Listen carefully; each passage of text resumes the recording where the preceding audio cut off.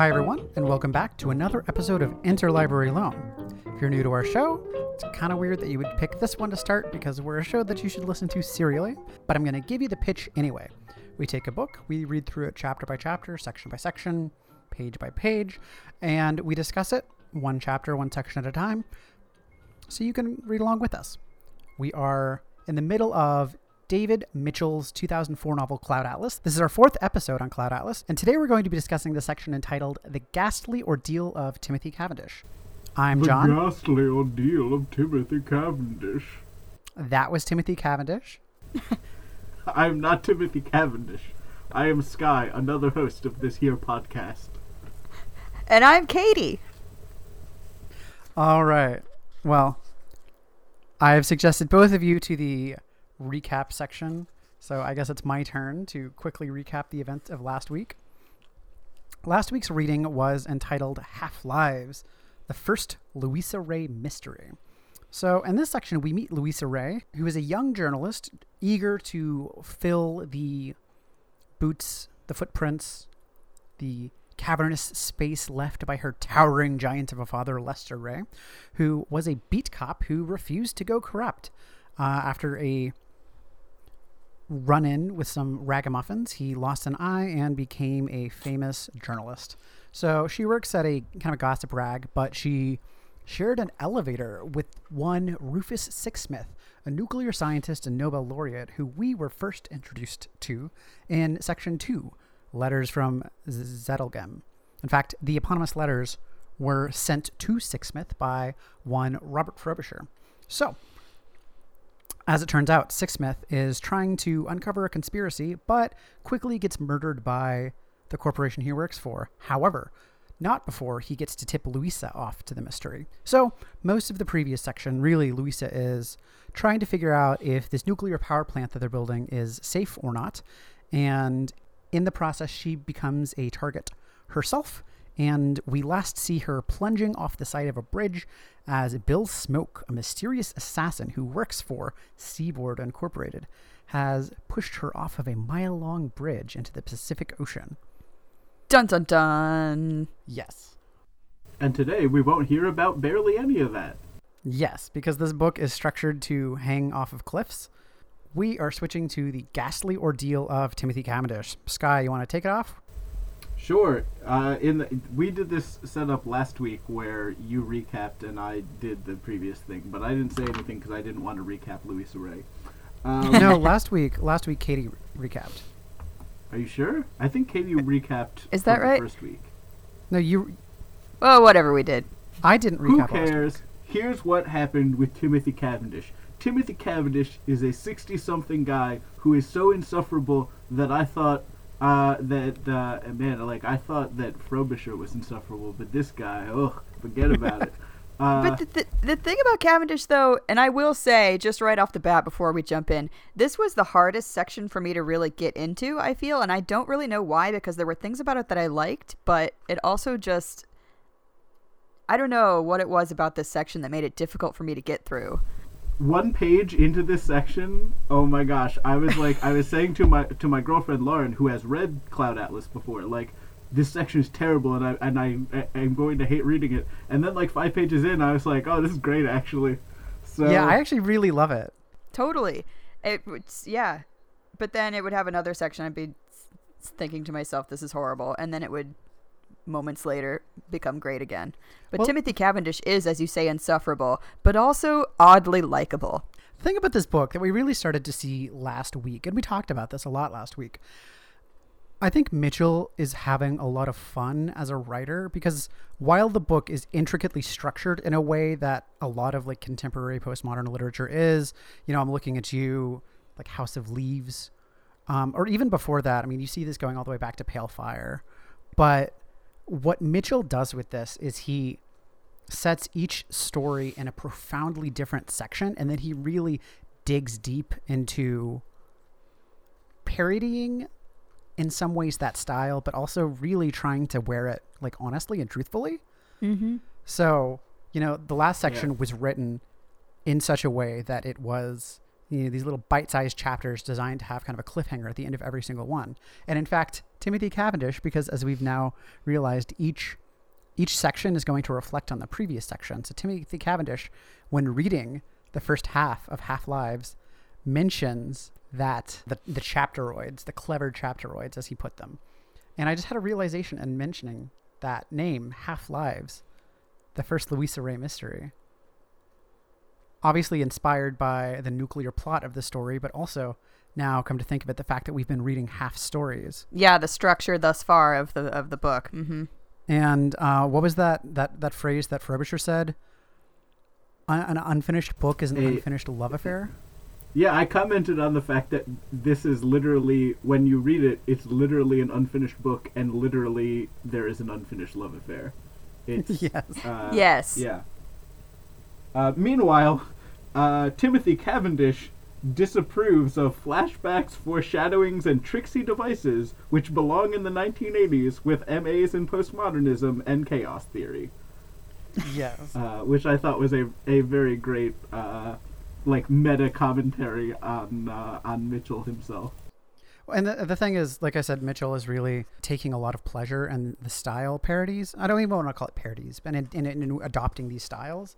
And I think this one he really nailed so well. I mean, at some points it seems a little over-exaggerated, but there's such great and also such insufferable witticisms in this. I just love it so much. So like the very first paragraph, the last sentence is, "My state of grace was thanks in part to this check and in part to a 1983 Chablis from the Drussois vineyard, a magic potion that dissolves our myriad tragedies into mere misunderstandings."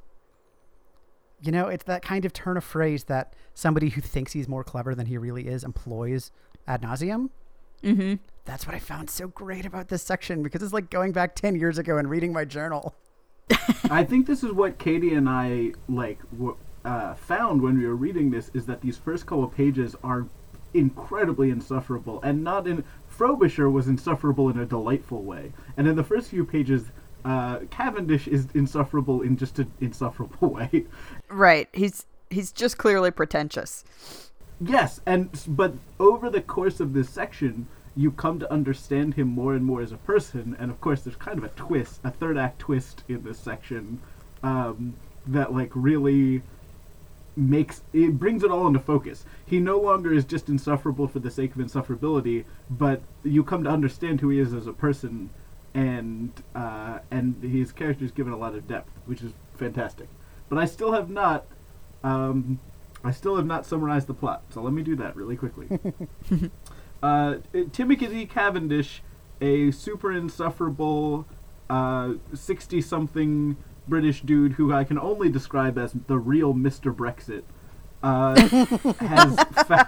has decided to tell us his story about being the down-and-out owner of a vanity press, where one of his authors happens to publicly murder a popular critic, sending the murderer's book into the bestseller charts and giving fleeting wealth and fame to our narrator, Timothy Cavendish.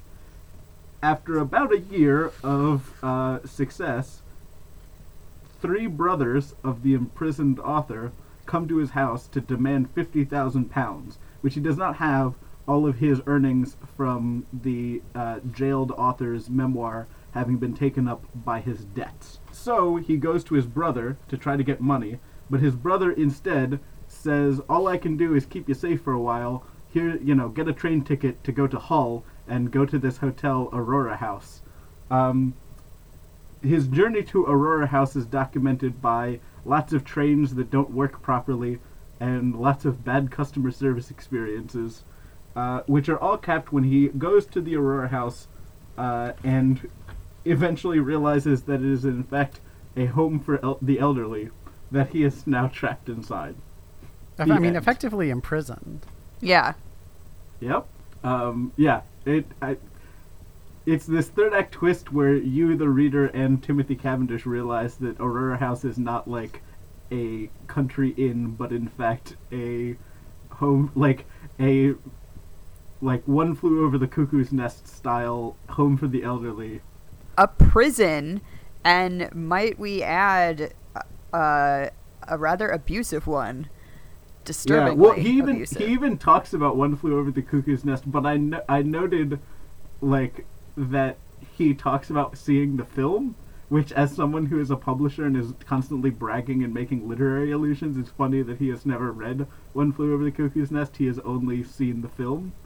Well, Ken Kesey, the author of One Flew Over the Cuckoo's Nest, famously hates the film. Oh yeah, I have not seen the film or read the book, but I know what it's about. You forgot one point I want to touch upon, though. In one of his unscheduled detours on his horrendous train journey, he ends up in a village that he spent a lot of time as a youth in. And in fact, he has all these memories of his childhood that he had forgotten. And we're kind of introduced to his, like young teenage girlfriend, Ursula. Mm-hmm. And in fact, he goes to her old house and she's there like as a grandmother now. And he's reminiscing about what his life would have been had he not taken, all of the turns that he did. Yeah, was that real? I was not sure if that was supposed to be real. Well, I mean, this section of the book is written as a memoir. So we're supposed to take it as real, but then again, also with all of the caveats that reading a memoir, I mean, in some senses, I feel like Timothy Cavendish is the most unreliable narrator we've had so far. It is really unclear at the end of this section what, if any, of this is real. Actually happened. Mm-hmm. Yeah, and it even resists.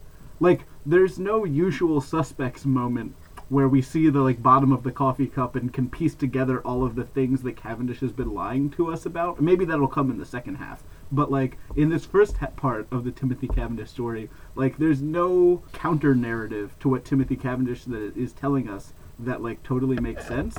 But it's also I very much doubt Timothy Cavendish's reliability as a narrator. Well, I mean, there's one point, and it's when he's trying to gather the 50,000 quid.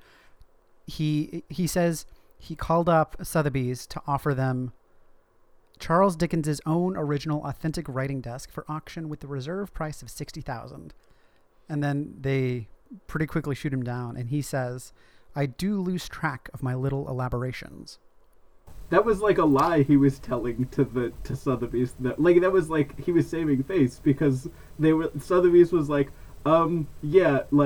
Dickens' writing desk already exists and it's in this museum, so we're not. Yeah. But what I mean by that, though, is the line where he says, "I do lose track of my little elaborations," leads me to believe that he's the kind of person who starts to believe his own lies.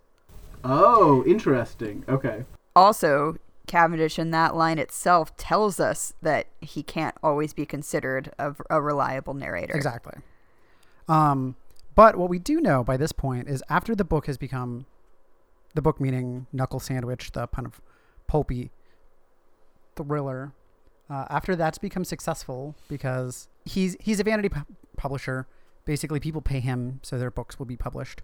And then, his author, who's like a gangster, murders someone, as you said. Then the book becomes super popular, but he owns the sole rights. So then he's trying to talk up his reputation as a real publisher rather than just as a vanity publisher. And he actually starts to get submissions from people who don't want to pay him for their book to be published, but rather expect to become legitimate authors.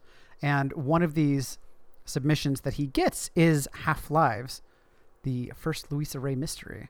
And so what we discover from him is that the author, he says its lady author, is dubiously named Hilary V. Hush, which sounds a lot like a pen name to me. It does. And it also, of course, we're told now that Half-Lives is a manuscript. So immediately it should put the reader to the question, what is all of this that we've read so far? Exactly, because if you remember last week, I started off talking about Half-Lives by saying it's entitled The First Louisa Ray Mystery, which heavily implies that it's part of a series and therefore probably fiction. We also had the discussion last week that chronologically Frobisher could be a reincarnated Adam Ewing because Ewing likely would have died before Frobisher was born. Likewise, Frobisher very possibly could have died before Louisa was born. However, half-lives took place in the 1970s, 1975. This section, The Ghastly Ordeal of Timothy Cavendish, is implied to take place at the current day. Now, that would have been, 2004 when the book first came out.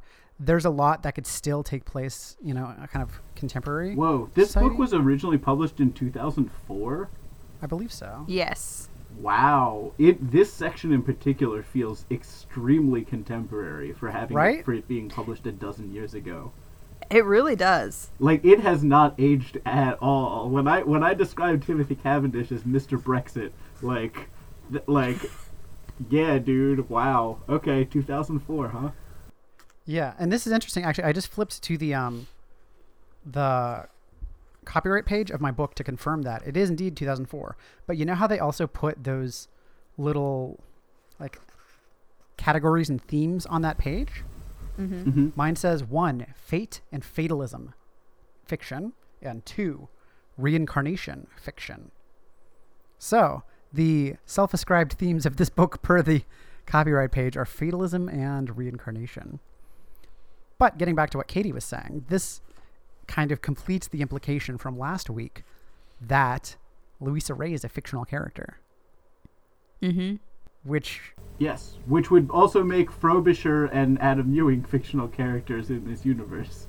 Maybe in not. the universe of Cavendish. Yeah, but could be or could not be. That's the question. Because Well, so I wanted to talk about... Oh, go ahead.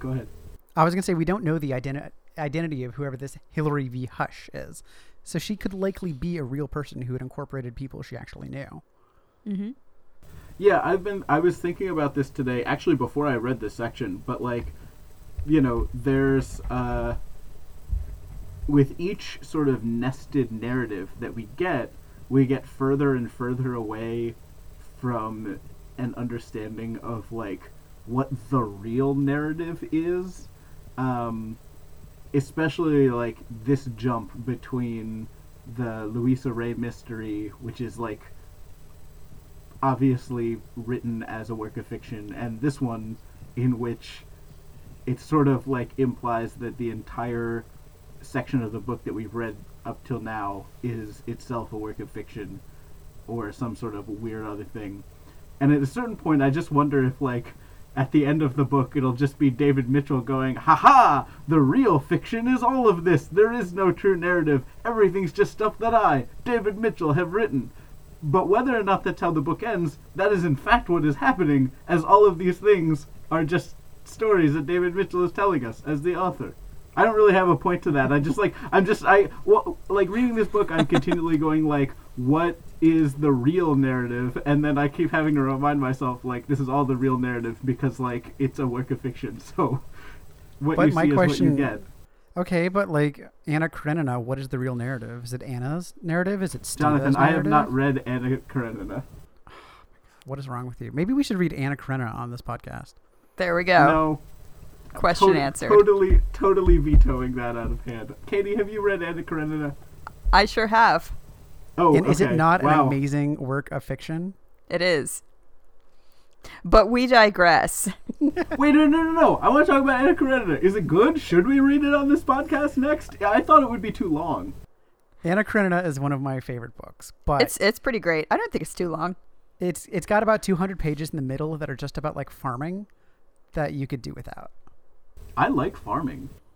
All right. Well, there we go. But this is not the Yeah, Anna maybe Karenina maybe show. maybe I'll take over the farming section and I'll talk about the history of agriculture, which is one of my favorite topics. So anyway, back to the train ride that Cavendish is on. We were talking about Ursula. Yeah. Oh so, yeah, Ursula. So back to the train ride that Cavendish was on. When the train starts to slow down, and this is the part where he gets to this side journey where he, sees Ursula's house, but doesn't go back and introduce himself again or anything like that. Although he does have a run-in with her grandson. As they're slowing down and he's kind of remembering that he's spent his childhood here, he says one thing very specifically.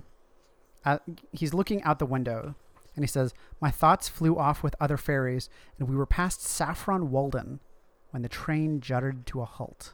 Oh damn. Do you remember Saffron Walden? I'm certain that I'm supposed to, but I don't. This is on page 161, Katie. 161. Saffron Walden is the hometown of our friend Robert Frobisher. Yep. That's right! I actually missed that in the Cavendish section. What page is it again? 161. Oh, okay. Aha. There we go. Cool.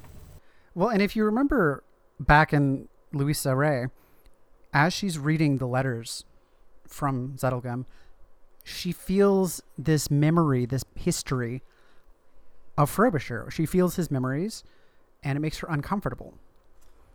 And now we have this just...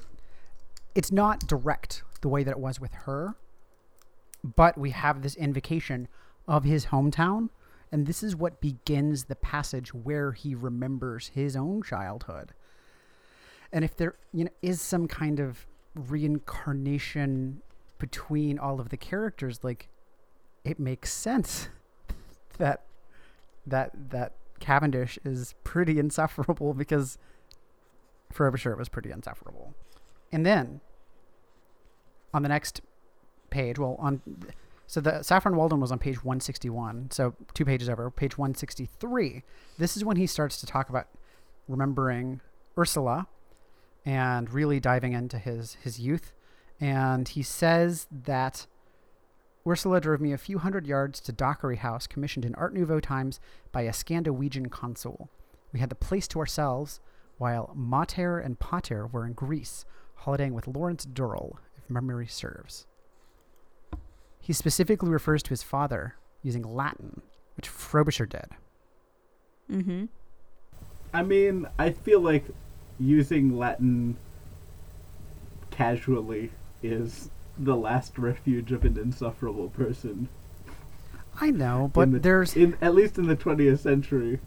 All I'm saying is that there are some very specific stylistic links, and in this case also geographic ones, between these two characters.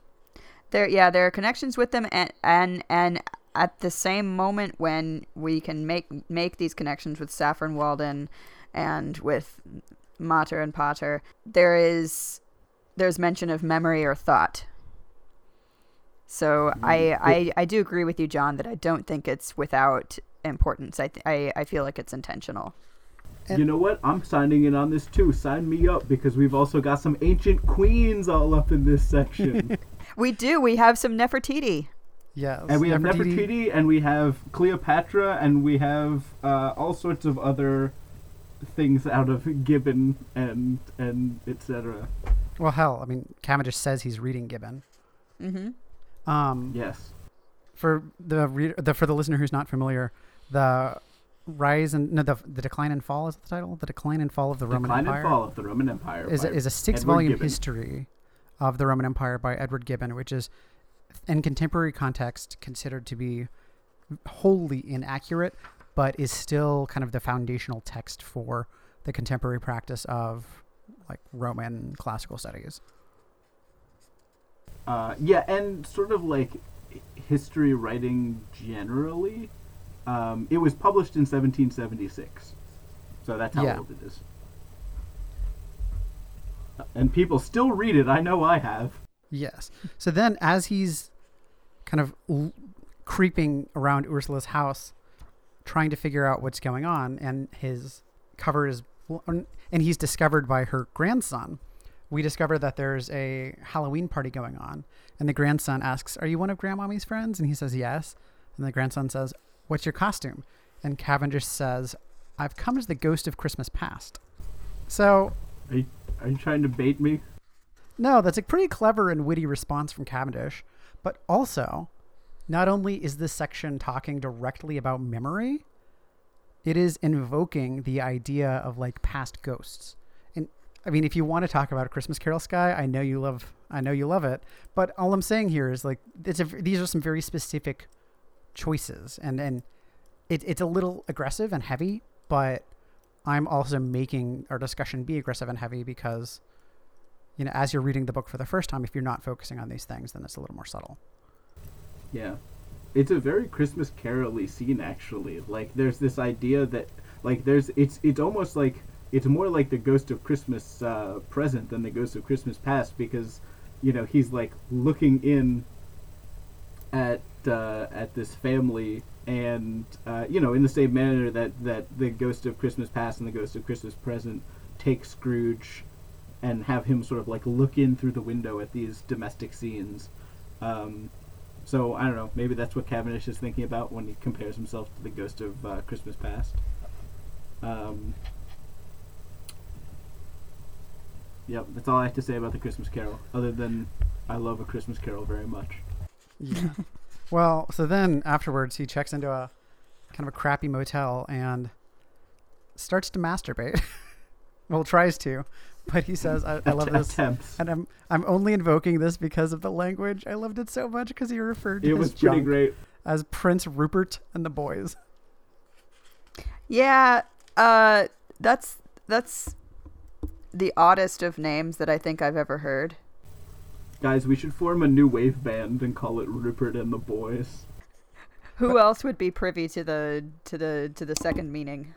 Well, the thing is, directly before this line though is something he says he's trying to masturbate based on his memories, but of all of it, the bedroom of all of his lovers. But he then says looking down the mucky telescope of time. So this is just another image that's repeating throughout all of these sections, the idea of a telescope. Because you remember I pointed it out. Ewing talks about a telescope. What is a telescope to the pygmies?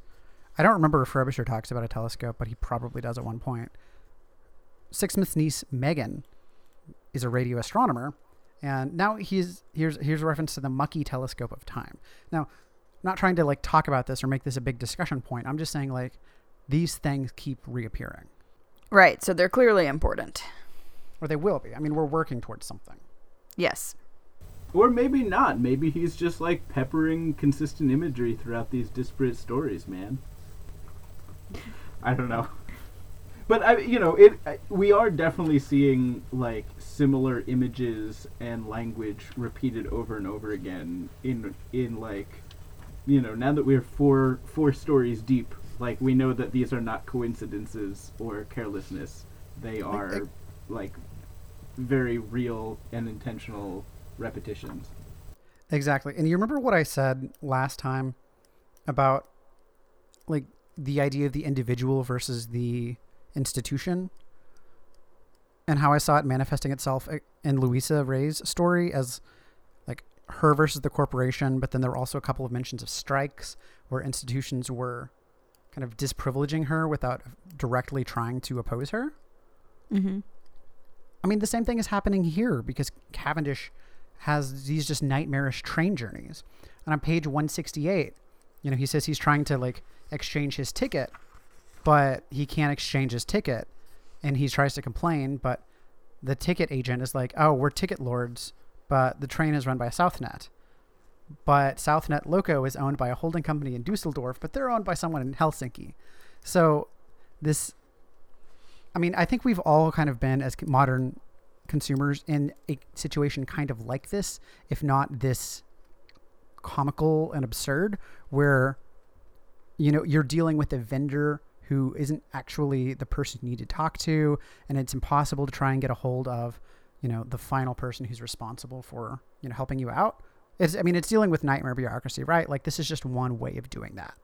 Yeah, it's unclear in this section whether you mentioned that it was surreal, and like it's unclear whether that surrealness of the sort of like Kafkaesque nightmare that Cavendish finds himself in, it's unclear if that's like Cavendish, who is aware of these kinds of absurdities in everyday life, like embellishing them and like inventing them as he like loses it, or if they're supposed to be like real but embellishments of the author, of David Mitchell, or if it's like this is an alternate universe in which like things are slightly weirder than they are in real life.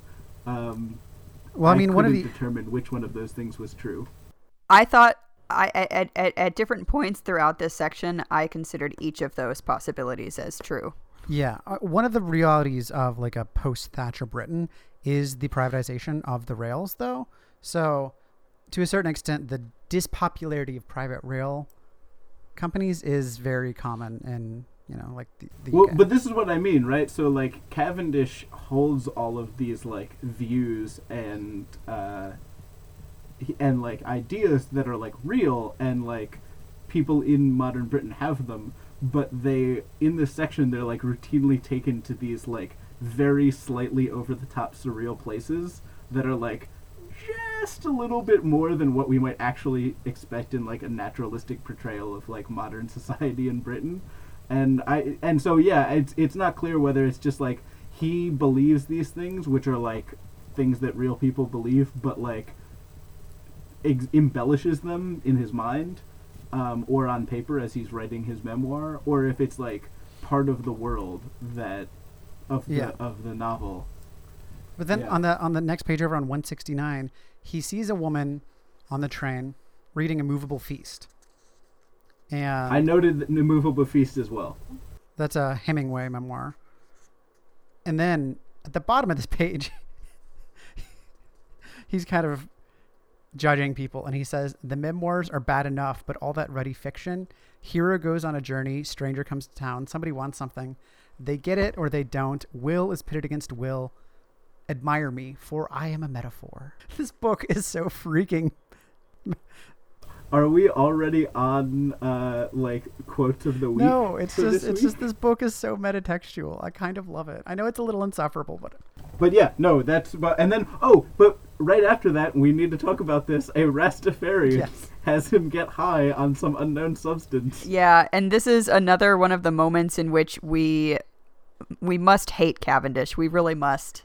Because he's super racist. He's super racist. Here's what I wanted to say, because the way he says it is, I'm not a racialist, but I do believe the ingredients in so-called melting pots take generations to melt. Yeah, I feel like the character that he most resembles that we've seen before in the narrative is what's that dude's name? One of the people from Ewing's? Dr. Goose. Dr. Goose. Dr. Henry Goose. Yeah. Who is also notably a Brit. But like we definitely see in Cavendish this like he's super racist, but he's like trying to justify and explain away his racism. And what I found so interesting about this line is every single story so far has had elements of racism within them, from the main character, or in the case of last week, to the main character. But I think that this line kind of describes the depiction of racism that we're experiencing more than anything else. Melting pots take generations to melt. Like, we're coming forward in time and we're experiencing a culture that is slowly becoming more integrated.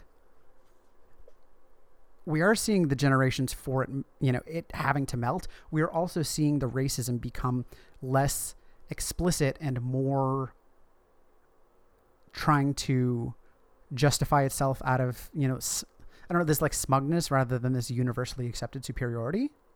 Yeah, man, Mr. Brexit. I mean, at one point he does publicly call a ticket clerk Nina Simone in front of like a bunch of people, which is extremely uncomfortable. The best part about that section uncomfortable is because he cuts in line in front of a punk, and he gets called out by the punk for being rude, and then called out by the punk for being racist. Yeah, it's interesting. He calls the punk a skinhead, and he repeatedly makes reference to like Nazi skinheads. But it's weird because this like punk who he calls a skinhead is like calling him out in front of like train station security for being racist. Yeah. So then once he gets to Hull, he takes a cab. Cab is driven by a Sikh gentleman who Cavendish is racist against. But he also notes a howling singer on the radio strummed a song about how everything that dies someday comes back. Yeah. Yep. And then this is where we get to this. He has a quip about that. But I think that's also should just be a jab at the reader. Like, hey, if you haven't picked up on this yet, yeah, there's a theme that's carrying here. And this is where he then gets to his final destination, and the big twist happens, and we realize, oh yeah, he hasn't been sent to a hotel. He's been sent to kind of a forced nursing home in which he's not allowed to leave. And in fact, he's locked in, and this turned into One Flew Over the Cuckoo's Nest, kind of, because there's like the super abusive nurse, and he keeps talking off to people and getting slapped and hit and stuff. And what I found interesting about this section, this is where it takes a big turn in the narrative, because I didn't really find anything in this section that was layered into what we had previously experienced so far. That's an interesting. It is definitely the first time we've had a third act twist within one of the stories. Mm-hmm. Because Sky, you were asking what is the overarching narrative to this story? Well, what is the universal so far? Every character that we've experienced has been isolated or cut off in some way. So Ewing is cut off because he's on this journey and he's isolated. He's just happy at the beginning of the, the first page. He's happy to meet someone who speaks English. And then Frobisher's cut off from his family. And then he's cut off from the UK because he has no money, and he's on this flight from everything. And Louisa is cut off very, very intentionally and very directly. She starts to be cut off by Seaboard Incorporated. They're trying to, they force her off a bridge, but other than that, like, they break into her apartment, they bug her phone, stuff like that. And her father was cut off from the police force. There's that. And now we have Cavendish, who gets cut out of his life. He's forced to flee. And the third act twist then is he thinks he's fleeing to safety, but in fact he becomes incarcerated, more or less. So like, that's something we haven't gotten to yet, is this kind of forced helplessness. Interesting. Is the silence because that was a dumb comment, or because you hadn't thought of that yet? No, I hadn't actually thought of it. Yeah, I don't really have much more to... This last section is really puzzling and kind of feels incongruous with the rest of the... with the rest of the work so far. That's definitely the case. I did like when Cavendish first notices the nurse going through his belongings and the first night he's there. I love that his first thought was this some sort of a kinky S&M hotel? Well, that happens after she slaps I thought him. that was great. Yes. That's one of my quotes that I underlined. I'm going to have about 15 or 16 favorite quotes this week. There are a lot of good quips. This is a novel full of good quips, and this section had more quips than any of them. Yes. It's true, and it's because of the nature of Cavendish, where he is this insufferable person, but also with quite the quick wit. I don't know how quick Cavendish's wit is, because there is one time where because he's writing this as a memoir after the fact, so it seems like he is good at writing stuff beforehand. But I love that when the three brothers of his author Dermot come and confront him, he's on the toilet, and they say Timothy, pronounced the gargoyliest. Cavendish, I presume, caught with your cacks down. Yeah. And this goes, my business hours are 11 to 2, gentlemen, Bogart would have said, with a 3-hour break for lunch. Kindly leave. But all I could do was blurt, oi, my door, my ruddy door. So, it seems like he's got a lot of these, witticisms after the fact, but in the moment, not as much. Yeah. Yeah. All right, do you want to get started on those 15 quotes of the week you've got? Yeah, I guess so. Let me just get back to the beginning, because I really do. Okay, so the first one I already read, which was the bit about the wine. There's another one. Once he gets incredibly drunk, he says, Time's arrow became Time's boomerang. I like that one a lot. And then when he's trying to cheer Dermot up, before Dermot flings the critic off of the balcony, he says, come now, what's a reviewer? One who reads quickly, arrogantly, but never wisely. I liked that one a lot. That's the kind of circular logic that you employ when you get really annoyed at someone, You said the one, Sakai, about postmodernism and chaos theory. Another one I wanted to mention. Yeah, that one. That one's great because it is like David Mitchell taking a jab at himself. Like, I don't think he seriously thinks this about, like, David Mitchell is clearly having fun envisioning what a crotchety old dude would say about his own writing. Oh, surely.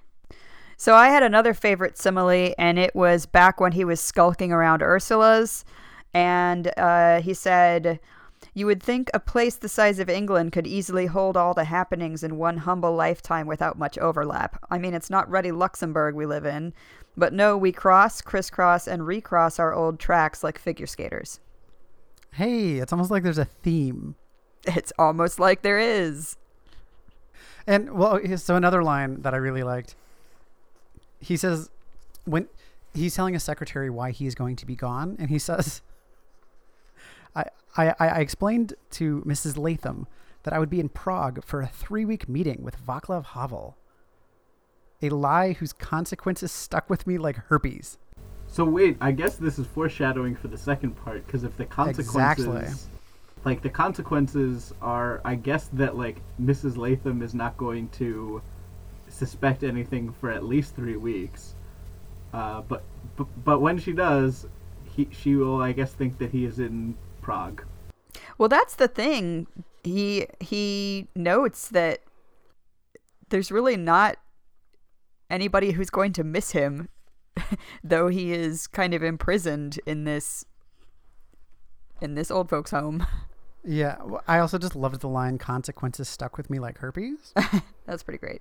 And another bit, he's talking about commuter rail, and he says, "These hapless souls who enter a lottery of death twice daily." As someone who takes the subway during rush hour both times, that really resonated with me. My favorite... I really like this part where he's explaining his newfound success after his author murders a critic. So he runs a vanity press, which doesn't actually profit from selling copies of books to the public. So he says, "Nothing in my 4 decades in the publishing game had geared us for such success. Running costs had always been recouped from author donations, not from actual ruddy sales. It seemed almost unethical." Which I think is great. Like, the unethical thing is running a vanity press, and now when he's faced with the prospect of legitimate business, he doesn't know how to react to it. Yes. Okay. Last quip, I promise. When he gets off the train at Hull, and he's disoriented because he's stoned, he's looking for a clock, and he finds 2. And then he says, "But clocks in disagreement are worse than no clock at all." Isn't that the That's kind of- truth? Yeah, I really... there's some things that Cavendish says that I like because they're so ridiculous and kind of... they make me a little annoyed and mad, but there's some things I like because it's actually just kind of a nice little earnest witticism. Also, if you really want me to try hard to sell a connection... Do you remember what the name of the assassin from last chapter was, or last section was? Bill Smoke. And what is the name of the kinky S&M nurse from this section? No. Noakes. Smoke, Noke. Oh my God, they rhyme. What if they're this now? That's horrible. I underlined that, and I was like, I'm gonna drive this home just because it's awful. I mean, I don't I'm actually not going to believe rule it out yet. Why not? I'm going to say Okay. it now. I don't think you have a leg to stand on, John. This book, and by this book I mean Cloud Atlas, is full of some bullshit names. Like, Bill Smoke, there's a reason why his name is bullshit. He's in a detective novel. But, there is a man who is named in this book, and his name is straight up Gordon Warlock Williams. That's not it. What is that? What is that? I don't even know what I should think of that. Even more so though, that character and his cohort, which are kind of the resistance against the oppressive old folks home people. Yeah. They're so great. They're so and her great. name is she says, "My name is Gwendolyn Bendinks." Bendinks, yeah, which that's a pretty ridiculous name too. And Cavendish says, "Don't blame me." But yes, one thing we did kind of a lead over is just before this section ends, and this section doesn't really end with as much of a cliffhanger. It sounds like he's getting, basically it ends with him getting knocked out by Nurse Noakes, but that's not unusual. But what happens before this is that Miss Bendinks and Mr. Warlock Williams come to him and basically, approach him, say they are the residence committee, but this is the equivalent of a resistance. Yeah. He even compares himself at one point to Steve McQueen in The Great Escape. Yeah. Just throwing that baseball against a wall again and again. Like this is what's gonna go down. Yeah. So I don't know. We have 2 sections left before things start to turn around and curl back over and wrap themselves up. And will we make sense of it? Almost certainly not. I don't know that anyone's made sense of this. Anyway, any favorite moments or things to recommend from outside of this week's reading? I do. This week I saw the film Arrival, starring Amy Adams and Jeremy Renner, and it was fantastic.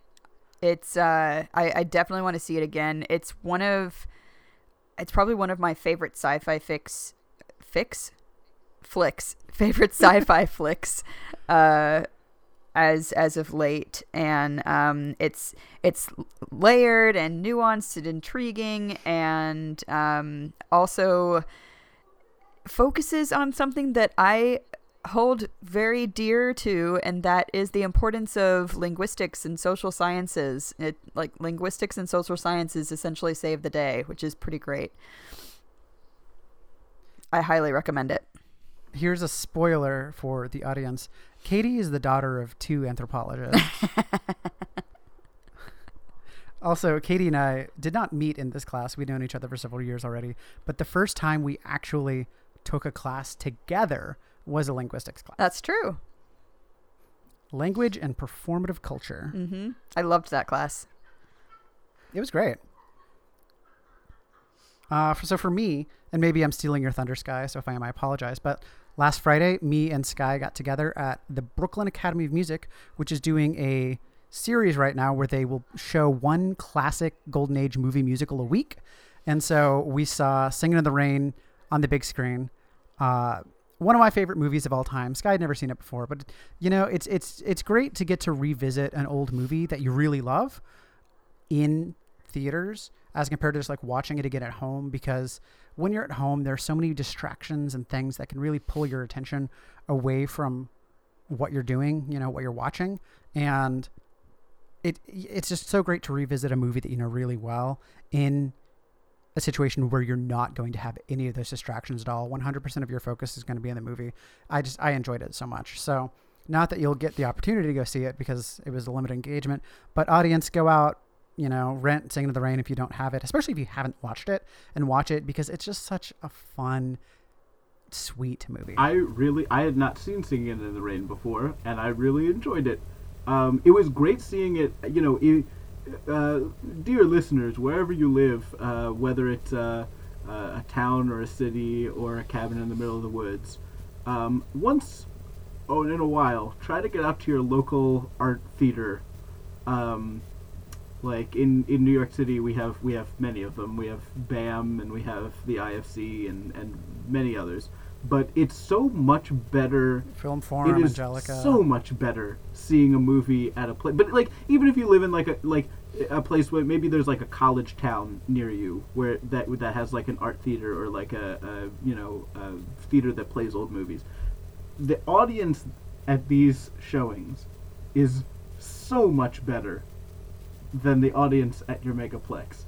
We watched Singing in the Rain with a sold-out audience that applauded loudly and cheered after all of the major dance numbers. And it was fantastic just to be in that room with all these people who are so happy to see this old movie. Well, I had a wonderful time seeing Singing in the Rain with you, Jonathan.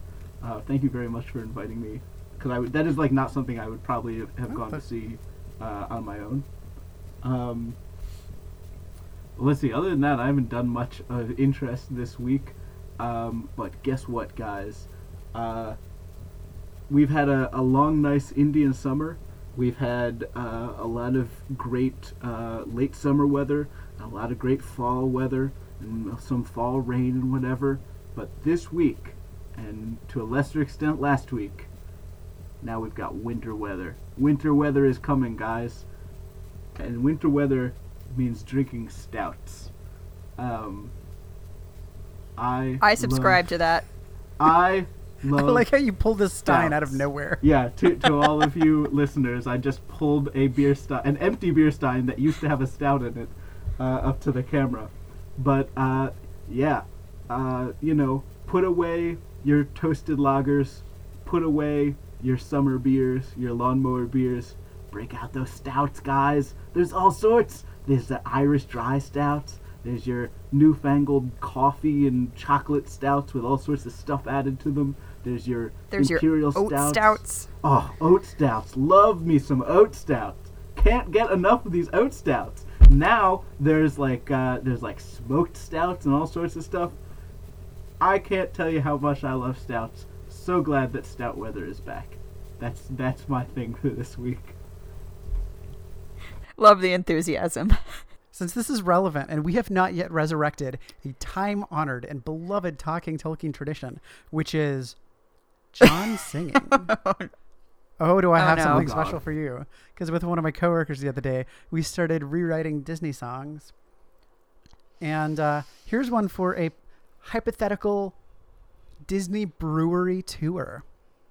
I can serve you a beer. Hand you pint after pint glass. This IPA tastes like ass on this brewery adventure. Wait, you didn't even get through the first, 3 lines? Mostly I just want to say IPA tastes like ass because I that's like true. IPAs, but you know what? Wintertime is not IPA time. All you IPA drinkers, put down them glasses, pick up a stout. Stout time. I wish I had an awesome literary recommendation for y'all today, but this week I have not done a lot of reading other than reading for this podcast. I'm sorry. Because you better well should be. I know. Thanks, everyone. As always, you can join us next week where we'll be discussing the next section of Cloud Atlas. So this one is entitled An Horizon of Sanmi 451. Now, without giving anything away, what do you two think that could be? I have no clue whatsoever, but I do know that the title of this section is vastly different from any of the other titles of any of the other sections that we have read. Good job, Katie. I think it's an old Cockney man talking about an horizon of Somni 451, right? It's just a horizon, like what's at the meeting between land and sky. I will say, give this section an extra half hour to read. It's a little longer. It's a little more dense than what we've read previously. And if you really like David Mitchell delving into genre, this is going to be quite the treat. So, join us next week, like I said. And thank you, everyone, for listening. I'm John. I'm Katie. I'm Sky. We'll see you soon. Thank you for listening to Interlibrary Loan. You can find us online at illbook.club, and you can send us an email to hello@illbook.club. We do our best to respond to each email, so please let us know about your thoughts, and feel free to recommend any books you'd like us to discuss in the show. We are Interlibrary Loan on Facebook and at ILL Bookcast on Twitter, and we love hearing from you. If you're not already a subscriber, you can find us on iTunes, Stitcher, and Google Play. We would particularly appreciate it if you would give us a rating in iTunes. It really helps us to show up in searches and reach a new audience. We also have a Patreon page where you can donate as little as $1 a month to help us grow our podcast. Through your generous support, we've been able to purchase many new pieces of equipment, helping us bring you a better sounding, more professional podcast. Nothing makes us more excited than a new pledge, and we greatly appreciate all the support we've received so far.